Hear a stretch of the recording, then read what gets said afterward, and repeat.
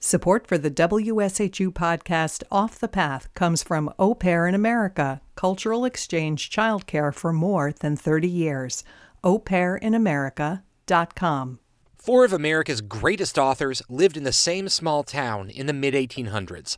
They moved in the same social circles, sometimes even collaborated, and they're buried just a few steps away from each other on a hill called Authors Ridge in Concord, Massachusetts. I'm Davis Donovan, and this is Off the Path from WSHU Public Radio. I find histories with a twist on the road from New York to Boston. Authors Ridge is part of a cemetery in Concord called Sleepy Hollow. No relation to Washington Irving's classic story, this other Sleepy Hollow is the final resting place of Ralph Waldo Emerson, Henry David Thoreau, Nathaniel Hawthorne, and Louisa May Alcott. And visitors to Concord often ask me, how did so many literary heavyweights end up in this little town in the middle of nowhere? This is local historian Victor Curran. And the short answer to that question is Ralph Waldo Emerson. Emerson, a poet and philosopher, had family ties to Concord. His grandparents lived here. They witnessed Concord's other claim to fame, the battle that launched the American Revolution. Emerson later memorialized it in a poem that gave the battle its famous nickname. By the rude bridge that arched the flood, their flag to April's breeze unfurled. Here once the embattled farmers stood and fired the shot heard round the world. Emerson was just emerging as a public figure when he moved to Concord in 1834, according to Robert Gross. He's the author of an upcoming book on Concord's literary history. He says Concord was a small town, although it's not as pastoral as some people think. Emerson was exposed to lots of new concepts in his new home. Emerson is forging his ideas as he's settling into Concord. We haven't really recognized how much of what he's writing about is coming straight out of his conversations with his neighbors, his observations of his new hometown. His first essay in his new home is called Nature, and it's still one of his most famous. When he's sitting writing this, he's both thinking broadly about ideas he's absorbed from his reading, but also reflecting his own walks to Walden Pond. That's right, the famous Walden Pond in Concord, immortalized by Henry David Thoreau. More on that later. Emerson owned a plot of land on the edge of the pond, and Gross says he started to notice how many people like him were escaping the city for solitude. People are separating out from their neighbors in almost every sphere of life. They're pulling apart. So that's a move toward greater individual assertion and pursuit of individual interests rather than group interests. Emerson laid out the principles of a new philosophy called transcendentalism in his essay Nature. It's about the powers of the simple life, individuality, freedom, and the inherent goodness of humanity. The lover of nature is he whose inward and outward senses are still truly adjusted to each other, who has retained the spirit of infancy even into the era of manhood. His intercourse with heaven and earth becomes part of his daily food. In the presence of nature, a wild delight runs through the man, in spite of real sorrows. What Emerson is doing is picking up on European romanticism to say, at the heart of every individual is a divine spirit, infinite in possibility, that each of us partake of.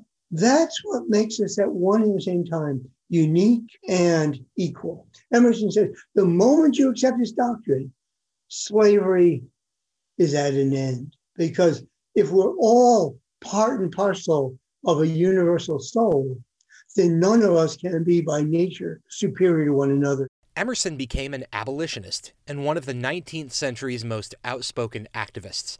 He wrote essays on every important social topic of the day from his house in Concord he called the Old Manse. Emerson's eager to build a community in which there are like-minded intellectuals around him, a new kind of American literature, a fresh start. And where? A fresh start in nature. And Concord, he sees in its woods and its environment, a perfect place to create a literary community. And you can see the community Emerson built by walking through the town's cemetery. We're on top of the highest hill here in Sleepy Hollow. Victor Curran, the local historian, leads me up to Emerson's grave, and it's impossible to miss. Most of the stones in this cemetery are typical Victorian style, granite or marble stone. And here is this big, it's about 5 feet high, big chunk of raw rose quartz. It towers above everything else here, as Emerson himself was kind of a towering figure in 19th century Concord. But there were other famous names here. Walk a few steps down the winding path and you find the grave of Emerson's close friend, Henry David Thoreau. He was a local who worked in his family's pencil factory before he met Emerson. Waldo said to him, Henry says, do you keep a journal? And Henry took the hint and he began to keep a journal, which he kept faithfully for the rest of his life. The journal added up to thousands of pages. Part of it was written from 1845 to 1847, when Thoreau lived in a cabin on Walden Pond, on the land Emerson owned. It became the basis for Walden, one of the most beloved books in American literature. So now you have the core, the nucleus of this literary community in Concord. And right next to Thoreau's simple granite headstone is Nathaniel Hawthorne, author of The Scarlet Letter. Hawthorne joined his friends in Concord when he came with his wife in the 1840s. And moved to Concord on their wedding day, and they were looking for a place to live. And Waldo Emerson said to them, he says, my grandparents' house is empty. Another member of the group was a teacher named Bronson Alcott. He had some eccentric ideas about education for the time. He got rid of discipline and busy work and taught kids transcendentalist ideals, like free inquiry.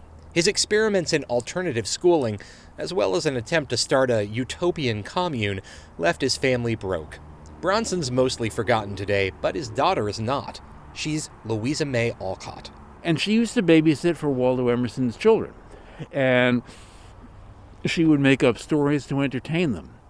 She was writing all kinds of books and articles, whatever she could get published and bring some money into the house. Her publisher said to her, you know what the market needs is a really good book for young girls. She sat down and put herself to work, and so she wrote a first draft of the book that we now know is Little Women, and the Alcott family never needed to worry about money again. Alcott's grave is in a family plot with her father Bronson and her sisters, the inspiration for Little Women. There's a long tradition on Author's Ridge in the Sleepy Hollow Cemetery. Literary fans leave offerings on the grave sites of Emerson, Thoreau, Hawthorne, and Alcott. Pens, pencils, and notebooks.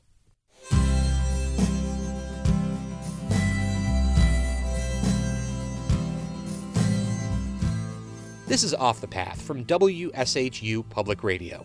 I'm Davis Donovan, offering old and new stories on the road from New York to Boston.